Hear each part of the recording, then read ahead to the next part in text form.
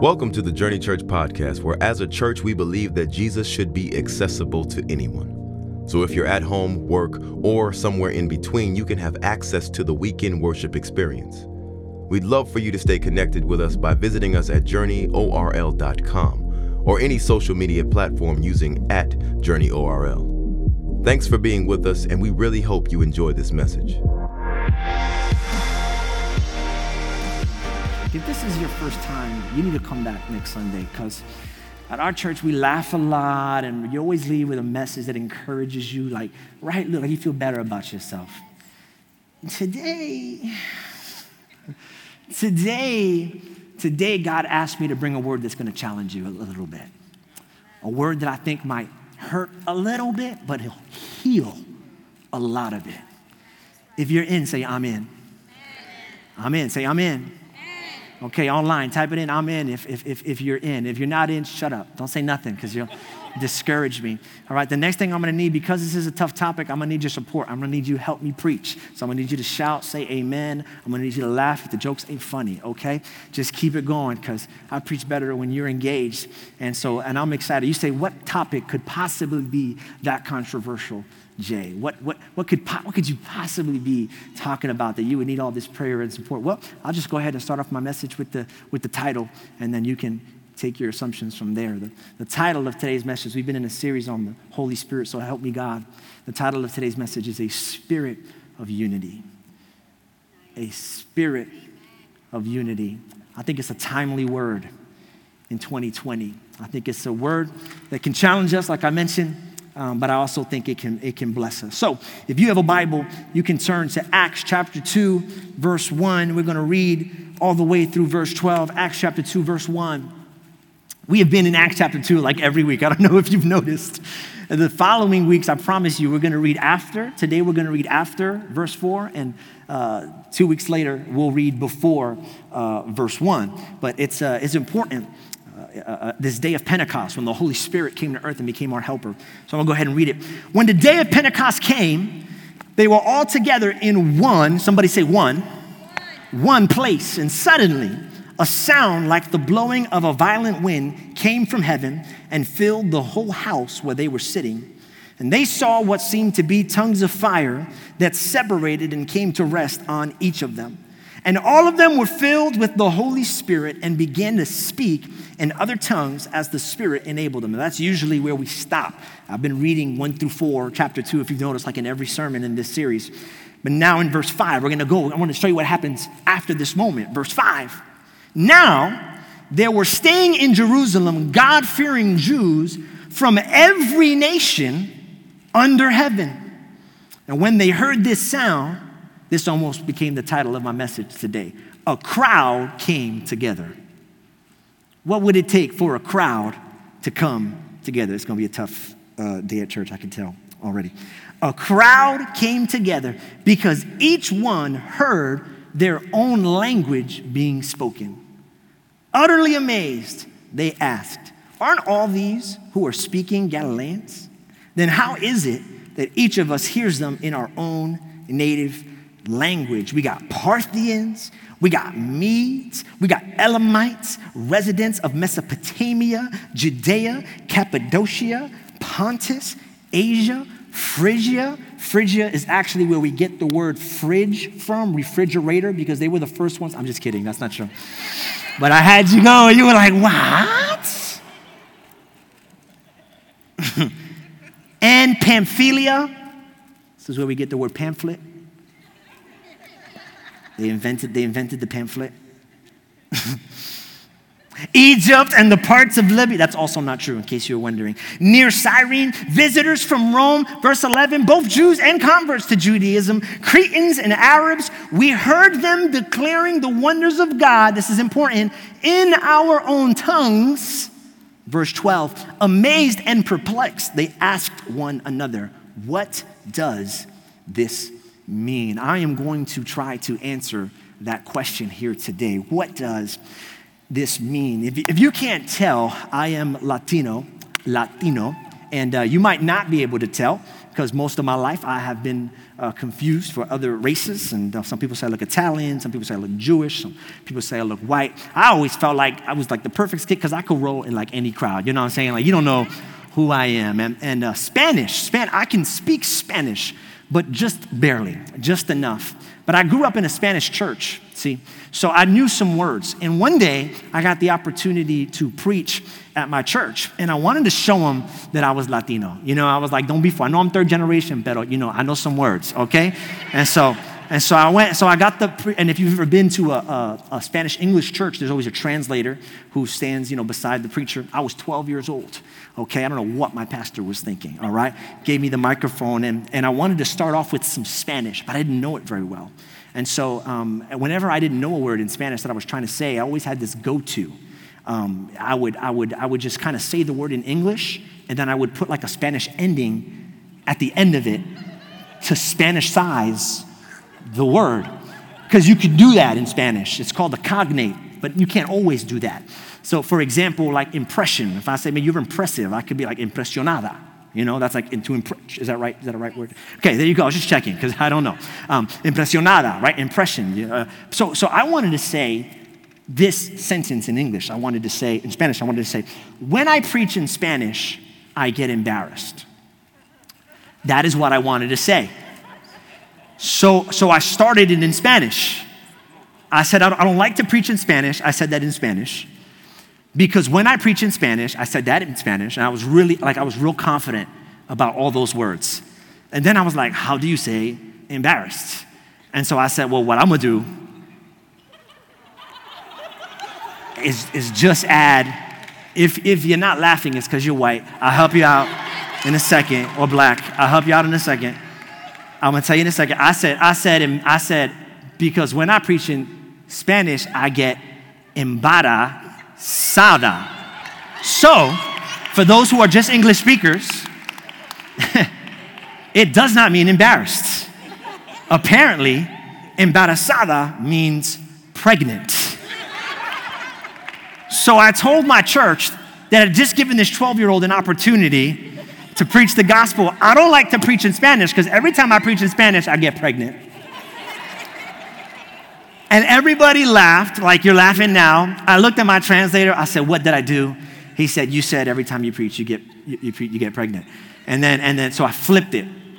I was like, with the Holy Ghost! Yeah! They thought I meant it the whole time. And so, something there got lost in translation. Say, lost in translation. As human beings, we used to all speak the same language. Did you know that? If you go to the book of Genesis, chapter 11, you'll realize that all of humanity at one point spoke the same language. But there was this moment at a city called Babel where the people got together to do something evil. They tried to build a tower to get to heaven. People are still trying to get to heaven, by the way, on their own efforts and on their own building, but it's impossible. God knew it was so impossible that he said, listen, you're never going to get to us, so I'm just going to flip the script. I'm going to come to you. So you don't have to build a tower. I'll build a cross. Come on, somebody. And I'll get to you, even though you can't get to me. But what they were trying to do was evil. They were trying to do evil. And so God said, I'm going to have to break them up. Because if I don't divide them, there's nothing they can do if they work together. And he had to separate them because they were trying to use their unity to accomplish something evil. And so I don't know if it happened in the moment. I don't know if they woke up the next morning, but God didn't send a storm. God didn't send an earthquake. God sent confusion in different languages all over that city. So people, maybe they woke up one morning, maybe they were in the middle, and all of a sudden they could no longer communicate. And on that day, unity was lost in translation. On that day, one people, they began to separate into tribes. They started looking for people who were just like them. People who talked just like them. And they said, we need to hang out because we're a lot alike. I don't really get those other people. And so this one people separated into multiple people. We call them tribes. From one people, we got Babylonians, but we also got Parthians. We got Italians, and we got the French. We got Ethiopians, and we got Egyptians. We got Republicans.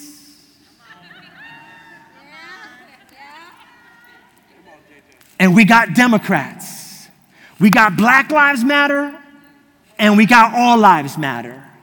We got Catholics, and we got evangelicals.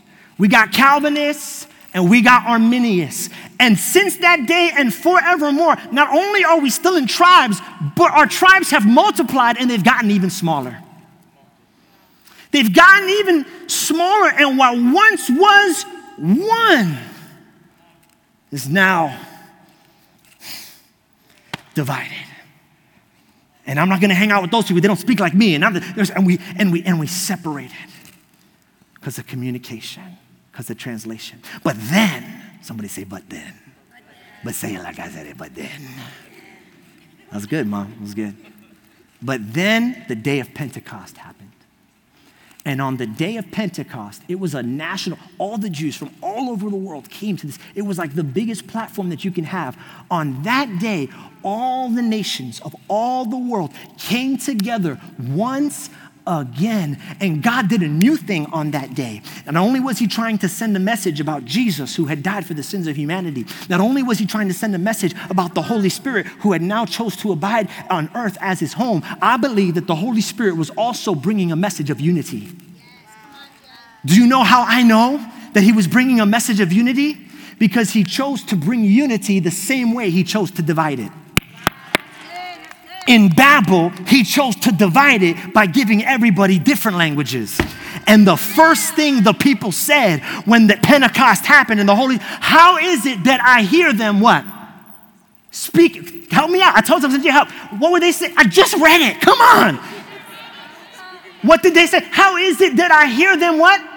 Speaking my own language. Did you catch it? Jerusalem, Pentecost became the antithesis of Babel. It became the opposite. It became its undoing. He said, I brought the world into tribes because they were trying to get together to do something evil. But now I'm going to need them to come together because I need them to do something great. It's called the Great Commission, to tell the whole world about this person in our life called Jesus, who heals the sick and raises the dead and opens the eyes of the blind. God knew that the only way that mission could be accomplished was through unity. So he sent the Spirit to bring it. He sent the Spirit to bring the unity. We need unity. If you want to do something great, you need unity. Because you can't do great things by yourself. And I'm going to teach you in this sermon how to find unity. If you want a great family, how many people know you need unity in your family? If you want a great marriage, you need unity in your marriage. I want to teach you today 3 things, real easy, how to find unity in your marriage, unity in your family. If you want a great company, all of the Fortune 500 CEOs will tell you, you've got to create a corporate culture, they call it. But you know what culture is? It's unity around certain visions, values, missions. You know what made this country so great when it was founded hundreds and hundreds of years ago? Because it was founded as the United States of America. It was Abraham Lincoln who said, a house divided among himself. Actually, it was Jesus. Abraham Lincoln stole it, but he still said it. A house divided among itself will not stand. My heart breaks for where our nation is today. And it breaks for where our homes is because we've got more division today. This is why this message is so important today. Because we're divided. We're divided. People are kneeling for the anthem. People are standing for the anthem. People are wearing masks. People are not wearing masks. It's just depending on, and the problem is the moment we broke into tribes, notice this about humanity. The moment they broke into tribes, they went from construction to destruction. The moment they broke up into tribes, at first when they were together, let's build something great. But the moment they started dividing, let's tear down whatever you built. If it's not my thing, I want to go ahead and I want to tear it down. You got to do something great. But unity is not easy. Oof. You know it's not easy. You know how you know it's not easy? Because it's spelled UNITY. Thank you, Rick. We practiced that before service. Come on, same generation. It's spelled UNITY. UNITY. UNI. And every time you and I get together, it's going to be problems. Ephesians really nailed it. Paul nailed it in the book of Ephesians chapter 4, verse 3-6. This is how hard unity is. Make every effort to keep the unity of the Spirit through the bond of peace. Every effort. There's 7 ones that are about to come out your way right here. There is one body and one spirit, just as you were called to one hope when you were called one Lord, one faith, one baptism, one God and Father of all, who is over all and through all and in all. I want to point out 2 things. First off, he said every effort. In other words, unity is something you have to keep trying at and you have to keep trying again at. We were marching for civil rights and against racial injustice in 2020. They were doing it in the 1960s. We don't stop because nothing's changed. It's worth that fight. It's worth that effort. We got to try and try and try again until more and more things change. But also, if you notice, so we got to put in effort, but also if you notice, he said one body and one spirit. Here's how I receive that there are some practical, physical things you can do for unity, but also, here's how I hear it, unity is also spiritual. One body and one spirit, one Lord, one Savior. So we got to see it not just from the natural, but also from the spiritual. And I want to do that with you today. If you're taking notes, the first thing that the Holy Spirit helps us do when it comes to discovering or creating or rediscovering unity is he helps us see the world with spiritual eyes. And when you see the world with spiritual eyes, you realize that we have, here's the first point, one enemy. Say one enemy. One enemy. One enemy. Put it in the chat. One enemy. One enemy. You know, I grew up in New York my whole life, and New York is, I guess I can't say that anymore because now over half my life, next year will be over half my life, I'll be living in Florida. But I still claim it. I still claim New York. And so Liz hates it when the movie comes on and there's somebody who has a New York accent, I just totally flip. She's like, you're a fake. I'm like, it's my roots. Don't judge me. It's in there, okay? And so I remember, man, going to high school and on one corner, it was pretty diverse. We had a metal detector at our school before airports had them. We had them at our high school. We had on one corner, we had Latin Kings, which is a gang, if you're not familiar. On another corner, we had Bloods. On another corner, we had Crips. And I remember going to school just stay in the street. Don't go on the corner, just stay in the street. Go on the corner. And those gangs were there every day. Every single day at school, those gangs were there on those corners, except for one day. And it was the first day at school after 9/11. On that day, when those planes hit those towers, which I saw from my biology classroom window, the building on fire, on that day, nobody had a corner. Because on that day, there were no Latin Kings. There were no Bloods. There were no Crips. There were New Yorkers. On that day, the common enemy became terrorism, and we all rallied against our common enemy. If you want unity in your home, if you want unity as a nation, if we want unity as a church, if you want unity in your marriage, you need a common enemy. One enemy. And I want to tell you who that enemy is right now. Ephesians chapter 6, verse 12. Put it on the screen. Our fight is not against, people. We are fighting against the rulers and authorities and the powers of this world's darkness. We are fighting against the spiritual powers of evil in the heavenly realm. Your enemy is the devil, not your in-laws. Yeah, buddy. I told you it's going to be a tough one today. And I know what you're thinking. You're thinking, but Pastor, what if my in-law is the devil? I know that's what you're thinking. They're not. Can I bring it closer to home? Your spouse is not the enemy. Why are you fighting her? Why are you fighting him? They're not the enemy. The devil is. Your supervisor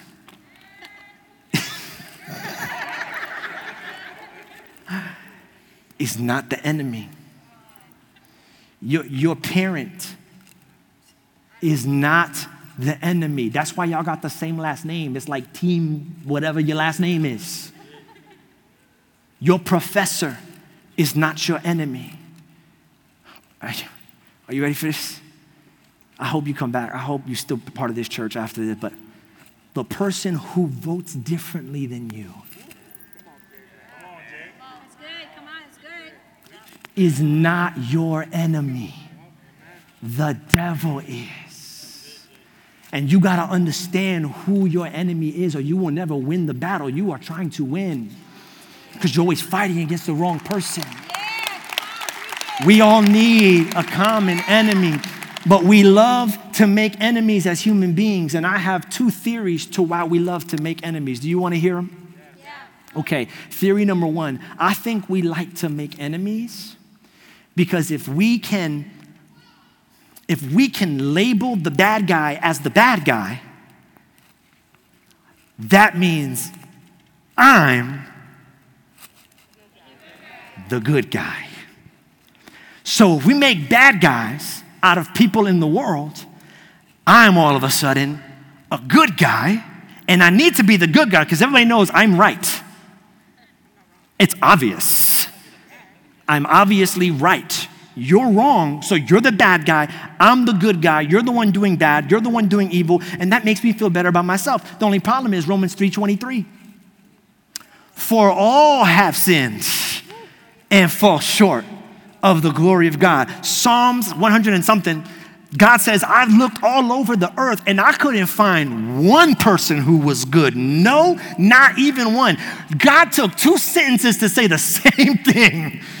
He said, couldn't find one. Nope. Not even one. The problem with making bad guys is we're all bad guys. You're a bad guy, I'm a bad guy. He's a bad guy, she's a bad guy. Listen, your poop might look different than mine, but it don't smell different. No, sirree. Why do you think someone else's sin is worse than your sin? Because they don't got the same stigma as your sin. Oh, my bad. They struggle with pornography, so they're evil. But you struggle with greediness, having given a dime to the church in 3 years, having tithe, don't help nobody, stingy with your money, stingy with your time, stingy with your talents. But that's good, because in America, they call that work ethic. We all sin. So how can I elevate myself over you if we all got stuff going on? We all got problems. They just got different names. We all got it. So that's my first theory. I think we're trying to make bad guys so that we can make good guys, but we're all bad guys. The second thing is, I think that we make enemies, we make bad guys because the world is just simpler that way. It's just simpler if you can divide the world into bad guys and good guys, right? It's easy. I mean, that's why I love the movies from the 80s and the 90s.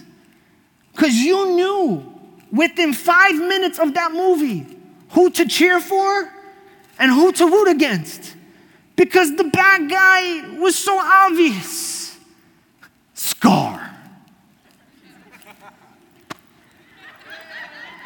Dude got a big scar across his face. He's the darkest lion in the pride. How about that racial shot? Mufasa's all gold and shiny. Scar's he black. Cruella de Vil. Her last name is literally devil. But you don't gotta wrestle with the morality of this woman. You know, she's the devil. Cruella de Vil, devil. You don't watch Star Wars. And Darth Vader comes out and you go, I want to have coffee with that guy. He seems like he's the good guy in this movie. He's black again. He's got a mask on. He's speaking all ominous. He's got a cape and a red lightsaber. Within the first 5 minutes of that movie, literally, you know who the bad guy is. I'll never forget watching it with Justice, first time watching Star Wars, which is like a thing. If you're a Star Wars fan. If not, then you think I'm a nerd, but forget you. Anyway. He goes, Dad, as soon as he saw Darth Vader, he goes, is that the bad guy? Because he wants to know, because he wants to break the world down. Simply. You know what I told him? I said, well, son, if you've seen the whole series, you go, well, son, it's complicated. He might look like the bad guy now, but that's just because you haven't seen episodes 1 through 3. You haven't seen the little boy with the smile on his face. You didn't see the boy whose dad wasn't there to raise him. You didn't see the boy who grew up in slavery. You didn't see the boy whose mother was brutally murdered. If you see episode 1 through 3, you might not be so quick to call him the villain once you heard his story. Once you hear that person's story, all of a sudden, it's not so clear anymore, son. It's complicated. That's why Hollywood doesn't make movies like that anymore, because they know it's not real. They always give you the backstory of the villain now so that you can hear their story. So even if you don't agree, somebody told me you should see Joker. I said, okay, because I should not have seen Joker, okay? I'm going to say it right now. Great movie, uber violent, and I don't like violent movies. And so you can see it, no judgment on you. I didn't like it. But at the end of the movie, as bad as that guy was, if you see that movie, you go, you know, I mean, he's definitely not the hero, but I feel bad for him. I empathize with him. If you're willing to, but the crazy thing is, we want to know the backstories of the villains in the movies, but we don't want to know the backstories of the villains in our lives.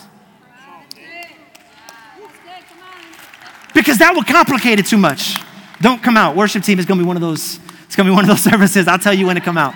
It's because it's more complicated than that. So here's what we do. We go back to the 80s and the 90s or the simpler times, and we judge people. We make bad guys out of people just by the way they look. Because that's how we were taught. I'll prove it to you. We're at church right now. It's great. God's presence is here. Let somebody walk through that back door with a MAGA hat on. Make America great again.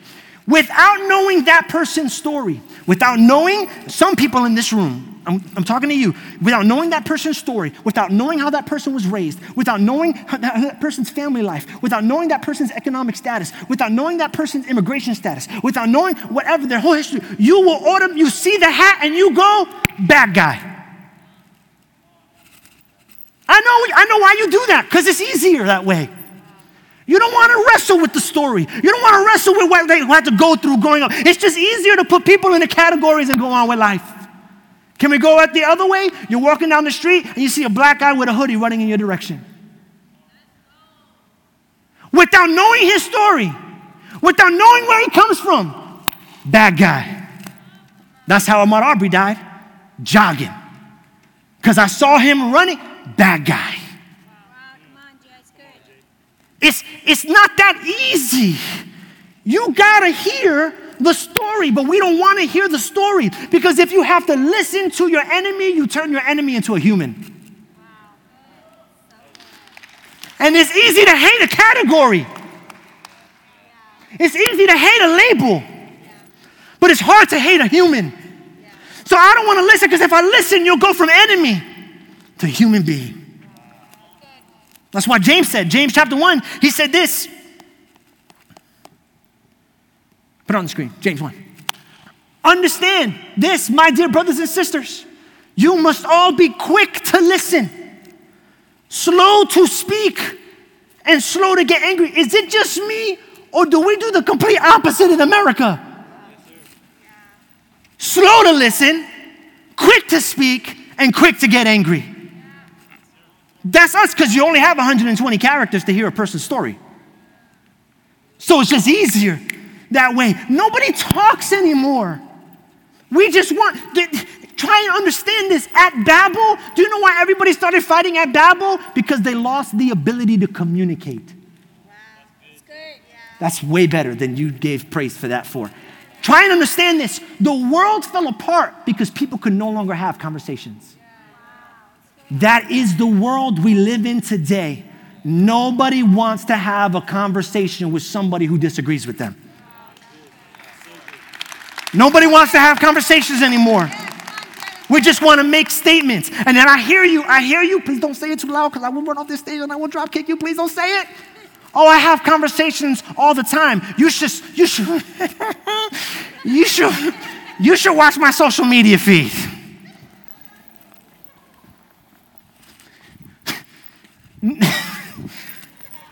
Nobody goes to social media to have conversations.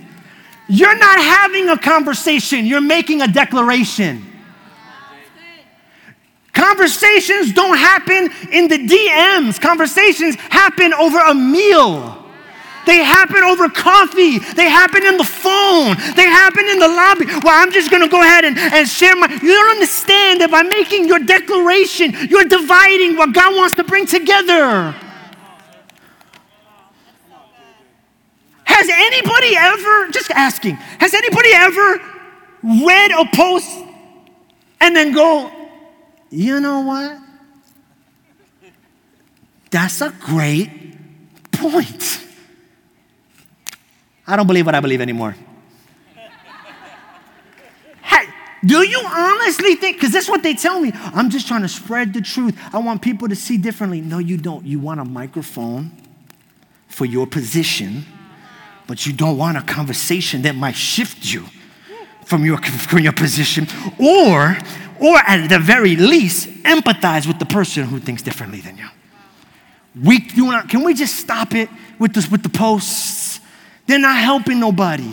Nobody's life is being edified. It was created to bring people together. We've never been more divided. Why? Because in 120 characters, it's easy to find your position and not hear your story. We got to hear the story.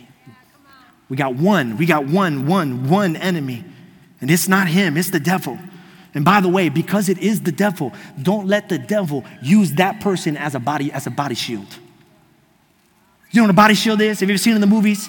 It's when the guys come in blasting, and then the bad guy will take like an innocent guy, and then they'll cover it with the innocent guy, and the bullets will just hit the innocent guy, and the bad guy's behind. That's you every time you fight that person.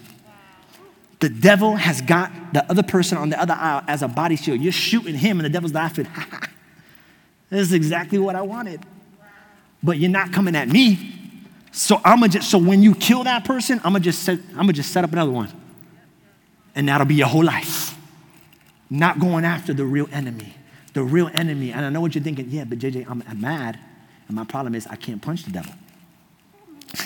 So I just need to punch whoever's closest to me. But I want to tell you, you can punch the devil. Oh. How many people want to learn how to punch the devil today? And I know what you're thinking. Prayer and fasting. Amen. That works. But I got something you can do tomorrow that'll punch the devil. Check this out. Romans 12:20. On the contrary, if your enemy is hungry, feed him. If he is thirsty, give him something to drink. In doing this, you will heap burning coals on his head. Now, time out. I read that and I was like, yeah, feed my enemy. Yeah, I got a good drink to my enemy. Yeah, set my enemy on fire? Is it just me, or did God make like a hard left? You know what I'm saying? He's like, feed people you don't agree with, and put clothes on people you don't agree with, and then take your grill in the backyard and pour it on their head, because they'll never see it coming. You warm them up with goodness, and then you burn them. Whenever there's a discrepancy in what you're reading, it's because there's a deeper revelation. So I had asked the Lord, I said, what's the revelation? Only when you see it in context. I've never heard this preached before. I hope it's not heresy. I really think it's truth. What if the enemy that he's talking about, that the coals are being heaped on, since we only have one enemy, is not the person that we're serving, but the devil who was trying to hide behind that person? What if every time we love on somebody that the devil was trying to set it up for us to hate on, we pour coals on the enemy's head? I'm gonna go ahead and set up this person, and I'm gonna have him say this, and I'm gonna say that, and they're gonna fight. And instead of fighting, you pray for them. and the enemy, and you are just walloping there. You need to understand, every time you love on someone who disagrees with you, you give the devil a black eye. It's exactly what Jesus did on the cross when he died for people who were trying to kill him himself. He said, this is how I beat the devil, by laying down my life for people. While we were still sinners, Christ died for us. While we were still enemies, he made us friends and family. This is how we beat the enemy, not just with praying, not just by fasting, but by serving the people in our lives that he would have us fight, that he would have us kill, that he would have us destroy, that he would have us gossip about, that he would have us throw in the garbage. Every time we show kindness, we kill him. Come on, Selena Gomez. Kill him. Kill him. Kill him with kindness. Come on. Hey, we kill the devil with kindness. We sure do. Because his plan all along was to rip apart. We got one enemy. If you're taking notes, write this down. We got one neighbor. Oof. And we got one neighbor. Boy, we got one neighbor. Look what the Bible says, Galatians 5:13-16. You, my brothers and sisters, were called to be free. Someone say free. But do not use your freedom to indulge the flesh. Rather, serve one another humbly in love. For the entire law is fulfilled in keeping this one commandment. Love your neighbor as yourself. If you bite and devour each other, watch out, or you will be destroyed by each other. So I say, walk by the Spirit, and you will not gratify the desires of the flesh. Is it just me, or is that funny? When I read that, I feel Paul is like, love your neighbor, don't devour each other. And then he's like, and walk by the Spirit, so you won't gratify the desires of, like, I know you want to punch him, but walk by the Spirit. Don't gratify that sinful nature. One neighbor, say one neighbor.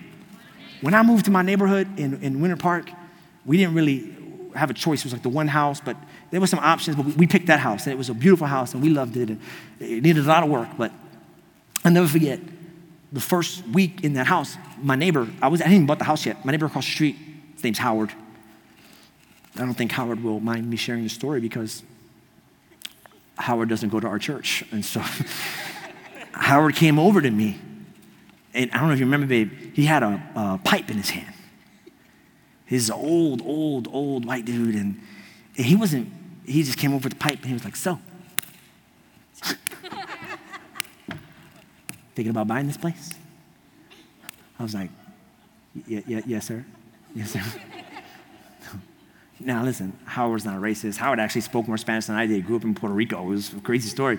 I love Howard. Me and Howard we're best friends. We go bowling together. That's not true. We don't do that at all. But I love Howard. But in 5 seconds, I thought, okay, this guy's a little different. And then we tried to do a love day, all right, when I moved in. So Eddie Perez was there, and we started to mow the lawn of my neighbor to my left. And the neighbor to my left, his name is John. And so Eddie starts mowing his lawn, and then he's like, hey, your neighbor's real interesting. I go, John, yeah, I only know him a little bit. And he's like, yeah, he asked me if I believe in time travel. It's like, he's pretty sure that, like, there's people time traveling today, and he's a huge fan of aliens. And I was like, this is my home. Here's my point. Listen, you get to choose a lot of things in life. The verse said we are free. Do you know you're free? You are free to choose your beliefs. You are free to choose your politics. You are even free to choose your theology. But there is one thing you are not free to choose, and that is your neighbor. You are not free to choose your neighbor, because if you live on this planet, then every other person on this planet is your neighbor. Which means that you don't get to choose who to love and who not to love. Because you only got one neighbor. Now here is the $1 million question. How do you live and love with someone you disagree with? Do you want to know? Good, I'm going to tell you. Here's the two things you don't do, because here's the only thing they tell you to do in America today. Don't assimilate. Say assimilate. Don't assimilate. In other words, don't be like, if everyone else believes different and I don't, I'm just gonna have to let go of my beliefs to believe what other people believe so that there's no drama. Because I wanna no drama. I wanna be a peacekeeper. But the Bible doesn't say blessed are the peacekeepers. It said blessed are the peacemakers. Huge difference. So don't mold yourself, change yourself so that nobody else gets mad. Don't assimilate. I wrote it like this. It'll be on the screen. We're free to disagree. Come on, isn't that good news? And if you don't agree, you're free to disagree. It's one of the beautiful things about this country that we live in. And I know it's not perfect. I know we got a lot to fix. But we live in a nation where you're free to disagree. And if God himself doesn't force people to believe in him, then what right do I have to get someone else to believe what I believe? I'm not gonna try to assimilate you, and you don't try to assimilate me, because we are free to disagree. Do you believe that? I hope you do, because most people say they do, but they don't. What they really mean when they say it is, you're free to believe whatever you want to believe, as long as what you believe is what I believe. That's what they really say. You're free to have any ideas you want, unless I don't like them, then I'm gonna take that freedom away. But the moment you take away someone else's freedom to disagree, you take away your freedom to disagree. Because that's how freedom works. So don't assimilate. Don't assimilate, and don't do this either. Don't go to the other side. Don't discriminate. Don't assimilate and don't discriminate. Don't assimilate and don't discriminate. Discriminate is, I don't like you, so you need to get out of my life. This is the heart of cancel culture today. I don't like you. It's not that I don't disagree. I want to end you. If I don't like you, I'm not going to follow you. I'm going to tell all my friends not to follow you, and I'm not going to buy your beans anymore.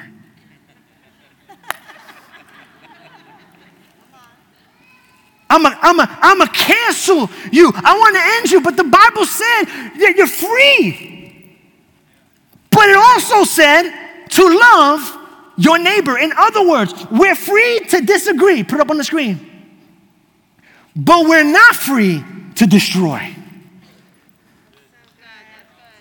We're free to disagree, but I can't allow my disagreement to elevate to the point where I am harming you, where I'm attacking you, where I'm trying to end you, either socially or I'm trying to end you. Listen, now if someone broke the law, that's different. But you're going to end someone's life just because they have a different opinion than you? I get the whole canceling people that kill people or molested children. If you broke the law, there needs to be repercussions. But just because they think differently, you want to end their whole life? No. There's another way. There's a third way. The world would have you believe that you can only assimilate or discriminate. But there's a third option. There's a middle of the road path. And I'm going to tell it to you. Do you want to hear it? No, you don't. No, you don't, because you don't like this word. I promise you don't like this word. But it's the only way forward as a nation. And it's the only way forward as a marriage. And it's the only way forward as a family. And it's the only way forward as a church. And it's the only way forward with your in-laws. And it's the only way forward in humanity. It's not assimilate. It's not discriminate. We need to learn to tolerate. Tolerate. Now, the moment I said that word, I'd be going, tolerate. What you mean tolerate? Well, here's the definition. Because I don't think you think it means what I know it means. Tolerate means to allow the existence, occurrence, or practice of something that one does not necessarily like or agree with without interference. To allow the existence. I'm not talking about like we got to agree with what they believe, but can we at least make space in our world for people who don't believe what we believe? If not, how are you planning to live on this planet? How are we going to get along as a church if the only two options are believe what I believe or get out? There's got to be a third way. And this tolerate thing, this isn't a bad word. This isn't wickedness. This isn't me changing my beliefs. No, I'm going to have my beliefs and you're going to have your beliefs. But the only way we're going to get together is if we can disagree and still remain in harmony. It's called tolerance. And it's not just my idea, by the way. It's biblical, but the Bible doesn't call it tolerance. The Bible has this word for it. Check it out real quick, Ephesians 4:2. Be completely humble and gentle. Be patient. Oh, look at that verb. Just bear with one another. With humility, gentle, and patience. So bearing one another doesn't mean that you're better than one another. Tolerate doesn't mean I'm better than you. You're not as good as me. No. With humility, gentleness, and patience, bearing with one another. Next verse. Because this is all throughout scriptures. Colossians 3:13, bear with each other and forgive one another. If any of you has a grievance against someone, forgive as the Lord forgave you. Did you know that you don't need someone else's permission to forgive them? Did you know that? That person who hurt you, did you know you can forgive them tonight? And in that way, you can bear what they did to you. You can bear that person. Next verse. Bear one another's burdens and so fulfill the law of Christ. Galatians 6:2. Guys, the Bible was built on bearing. Or do you think Jesus died for his own sins? He didn't die for his sins. He bore our sins.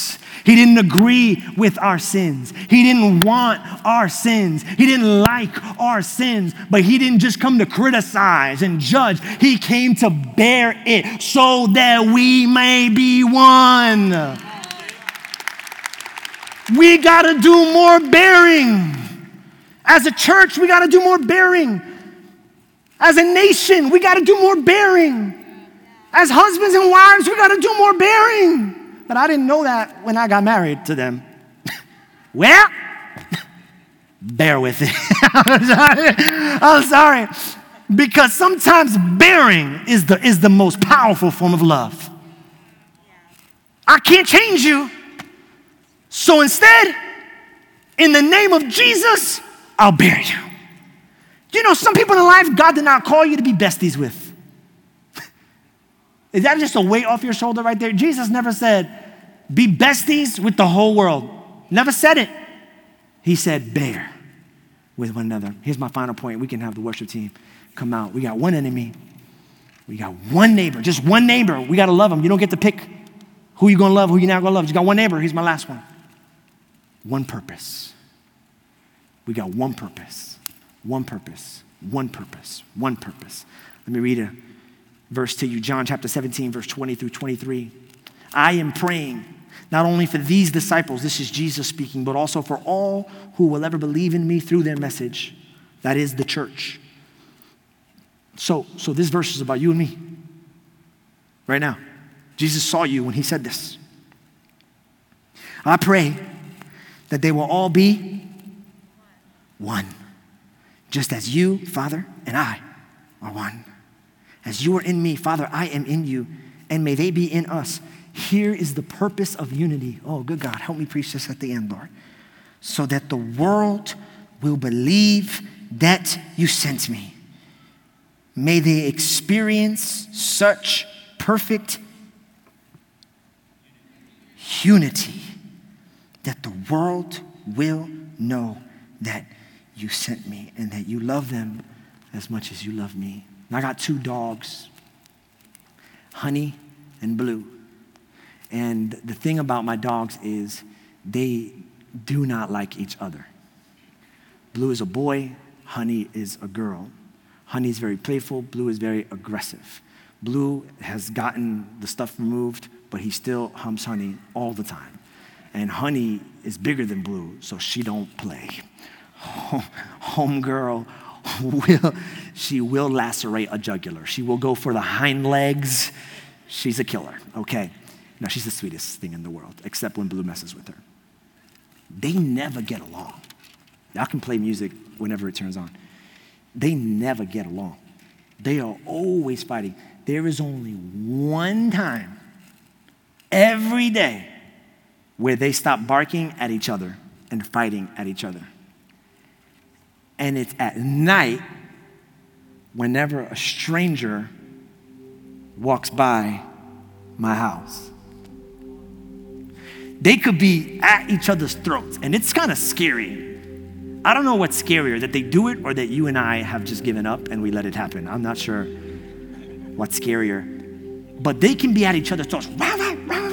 The moment that a stranger walks by our house, we got these big windows in the front of our house. Honey and Blue run to the front of the window and they look at whoever that poor soul is. And I could see it. They're like, you get that side, I'll get this side. Bring it higher, honey, higher.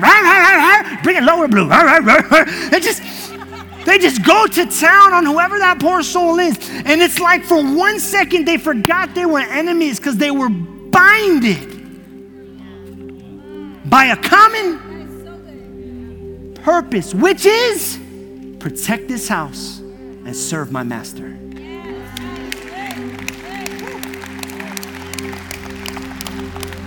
Protect this house and serve my master. I know we were fighting just a second ago. I know we were at each other, but there's an enemy outside and we gotta protect this house. And we gotta serve the master. I was watching a movie the other day. It was an old cowboy, and he got this young guy. He said, young guy, I want to tell you the secret to life. The young guy said, what's the secret to life? He said, this is the secret to life. The young guy said, a finger? He said, no, man. He said, one thing. The young guy said, what's the young thing? What's the one thing? The cowboy said, that's for you to figure out. But if you can boil your life down to one thing, that's the secret.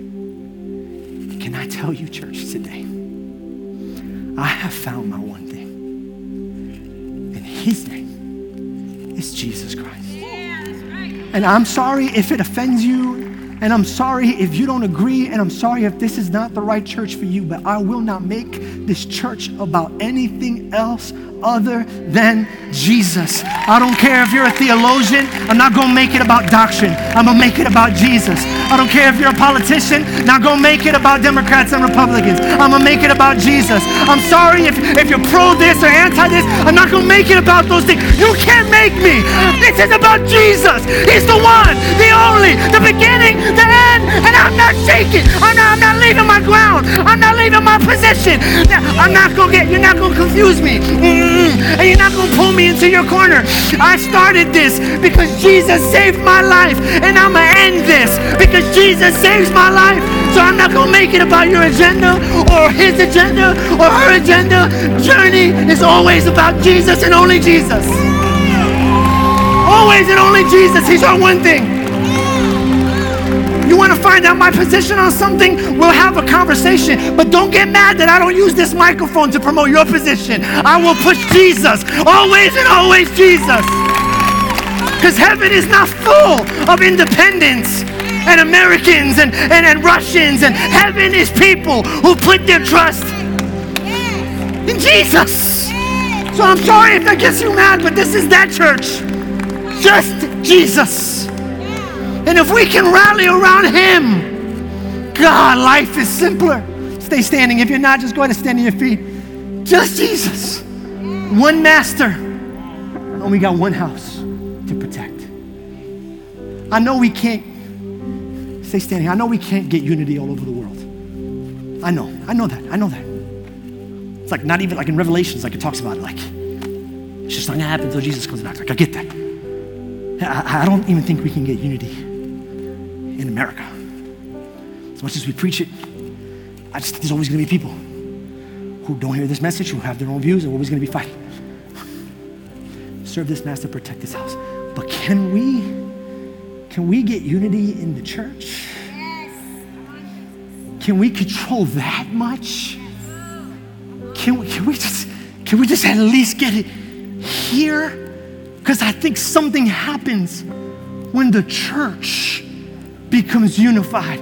You don't understand, unity is not just a value, unity is your ministry. Yes. Because when the world sees us holding hands, oh God. Where are my volunteers? Let me get my 10 people up here real quick. Put your gloves on, 10 people. I need 5 people on this side, and I need 5 people on this side. Real quick, thank you so much. Go ahead, stand right there. At the end right there. Yeah, 5, stand this way, look that way. That way. All right. Hold her hand. Hold her hand. Hold her hand. I need the last 5. 1, 2, 3, 4, 5. Go on that side, right there. Yeah. Y'all never remember this old playground game called Red Rover? Raise your hand if you know about Red Rover. I just need to know who missed out on a childhood. It's a real simple game. It's Red Rover. Y'all ever play Red Rover? No? Okay, well, you know Red Rover, Jay? Too busy getting a doctorate degree. That's what happened. Red Rover? I guess I'm gonna have to explain the rules. So, Red Rover is this game where there'll be one side and another side, and then someone on this side, like Nixon will go, Red Rover, Red Rover. And then they would say, send Jorge on over. And then Jorge would run, let go. Jorge would run as fast as he can. Good, Jorge. Pause. Jorge would try and find the link. And he would try and break it. And if he can run through the link, go ahead, break it. If he can break through the link, he won that round of Red Rover. And what he gets to do now is he gets to pick somebody. So pick somebody who you think will be good on your team. Yeah, okay, the black guy, of course. Pick Nixon on that side. Nixon's not black. Go ahead, Nixon, go Nixon. Yeah, go now. You get to take him on your team. You see, this is why the devil is into separation. Because for the devil, separation is subtraction. If he can break us apart, he gets to take the church's influence, take the church's authority, take the church's power, because Pentecost came in chapter 2, verse 1 when they were in one accord. So he gets to take their power, he gets to take supernatural signs and wonders, he gets to take the gospel. I'm just preaching in the church right now. If you're not a Christian, you're just gonna have everything else is for you. But this right here is for my church, right here. If we let him break us, we let him take us. But the game, guys, the game has 2 sides. Yeah. So y'all probably feeling defeated. You got your homeboy taken. All right, well, let's do this. Red Rover. Send Alexis on over. Alexis, I want you to run. I don't want you to break through. Go ahead. Run. Pick any link. Run. Yeah, but don't break through. Don't break through. Don't break through, but run. Boom. Okay, but okay, push. Make it look like it's real. Okay, good. Stop right there. She can get through. Guess what the rules say if you can't break through? Now you gotta stay on that side. Woo! Because she tried to divide them. But guess what the opposite of division is? Multiplication. This is why this season is so great. Because the enemy is going to try and keep sending enemies your way. I'm going to tap you. I want you to run, but I don't want you to break it. He's going to try and send injustice the way. He's going to try and send enemies the way. He's going to try and send politics that way. But every time he fails to break through and the unity of the church shines through, what he intended for division turns into multiplication. And the church of Jesus Christ. Hey, 2020 sucks, no doubt. But do you also know that 2020 is going to be the church's best shot at revival? Because if somebody walks into this building, come on, now let's take this line, move it right here. Come here, hold their hands. We got the gloves because we did this COVID version, okay? If somebody walks into this building in a nation that is divided, and they see an example of unity. This is what Jesus said. He said, if they are one, then what? They will know.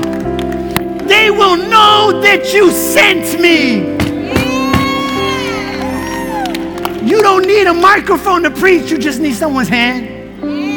You don't need social media to preach. You just need someone's hand. God, help us. We want to be the kind of church that ministers through our embrace, that ministers through our unity, that ministers not through our assimilation. We're not becoming like the world, through our discrimination. We're not hating the world, but through our tolerance. We're willing to hold hands with people who don't look like us, who don't talk like us, who might not necessarily believe like us, but there's one thing we all rally around: Jesus and only Jesus.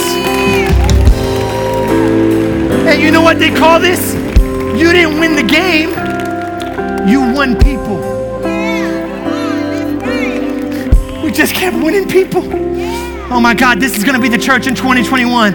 One hand and another hand and another hand. We're just gonna keep winning people because we refuse to play by their rules. We're not gonna kick out. We're not gonna change who we are. We're gonna love people just for who they are without changing who we are. We're gonna tolerate. We're gonna have one enemy, one neighbor, and one purpose. Thank you guys so much. You guys can go ahead and have a seat. Can I pray with you? The worship team will lead us into a song. I wish we didn't have COVID right now, because I would tell you, hold the hand of the person next to you. But if you didn't come to church with that person, don't do that. That's not healthy. But if you got a family member in here, if you're alone here today, the Holy Spirit's holding your hand. I'm holding your hand. But I would like it, if even if you got nobody around you, would you just kind of this posture right here?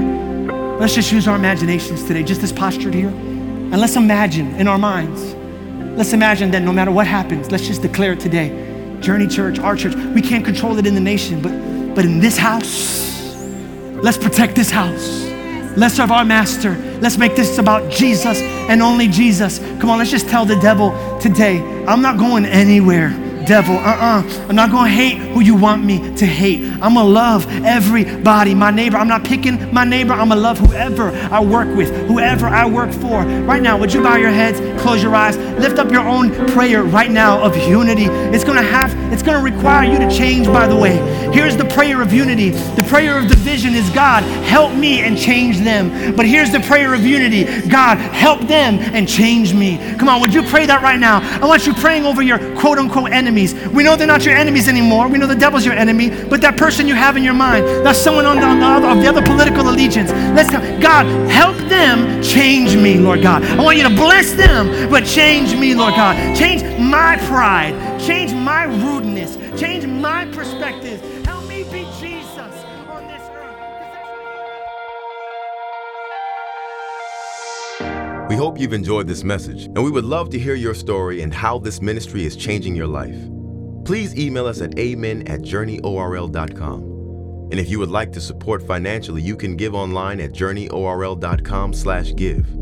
If you're in the area, join us on Sunday for the full experience. Have a blessed week.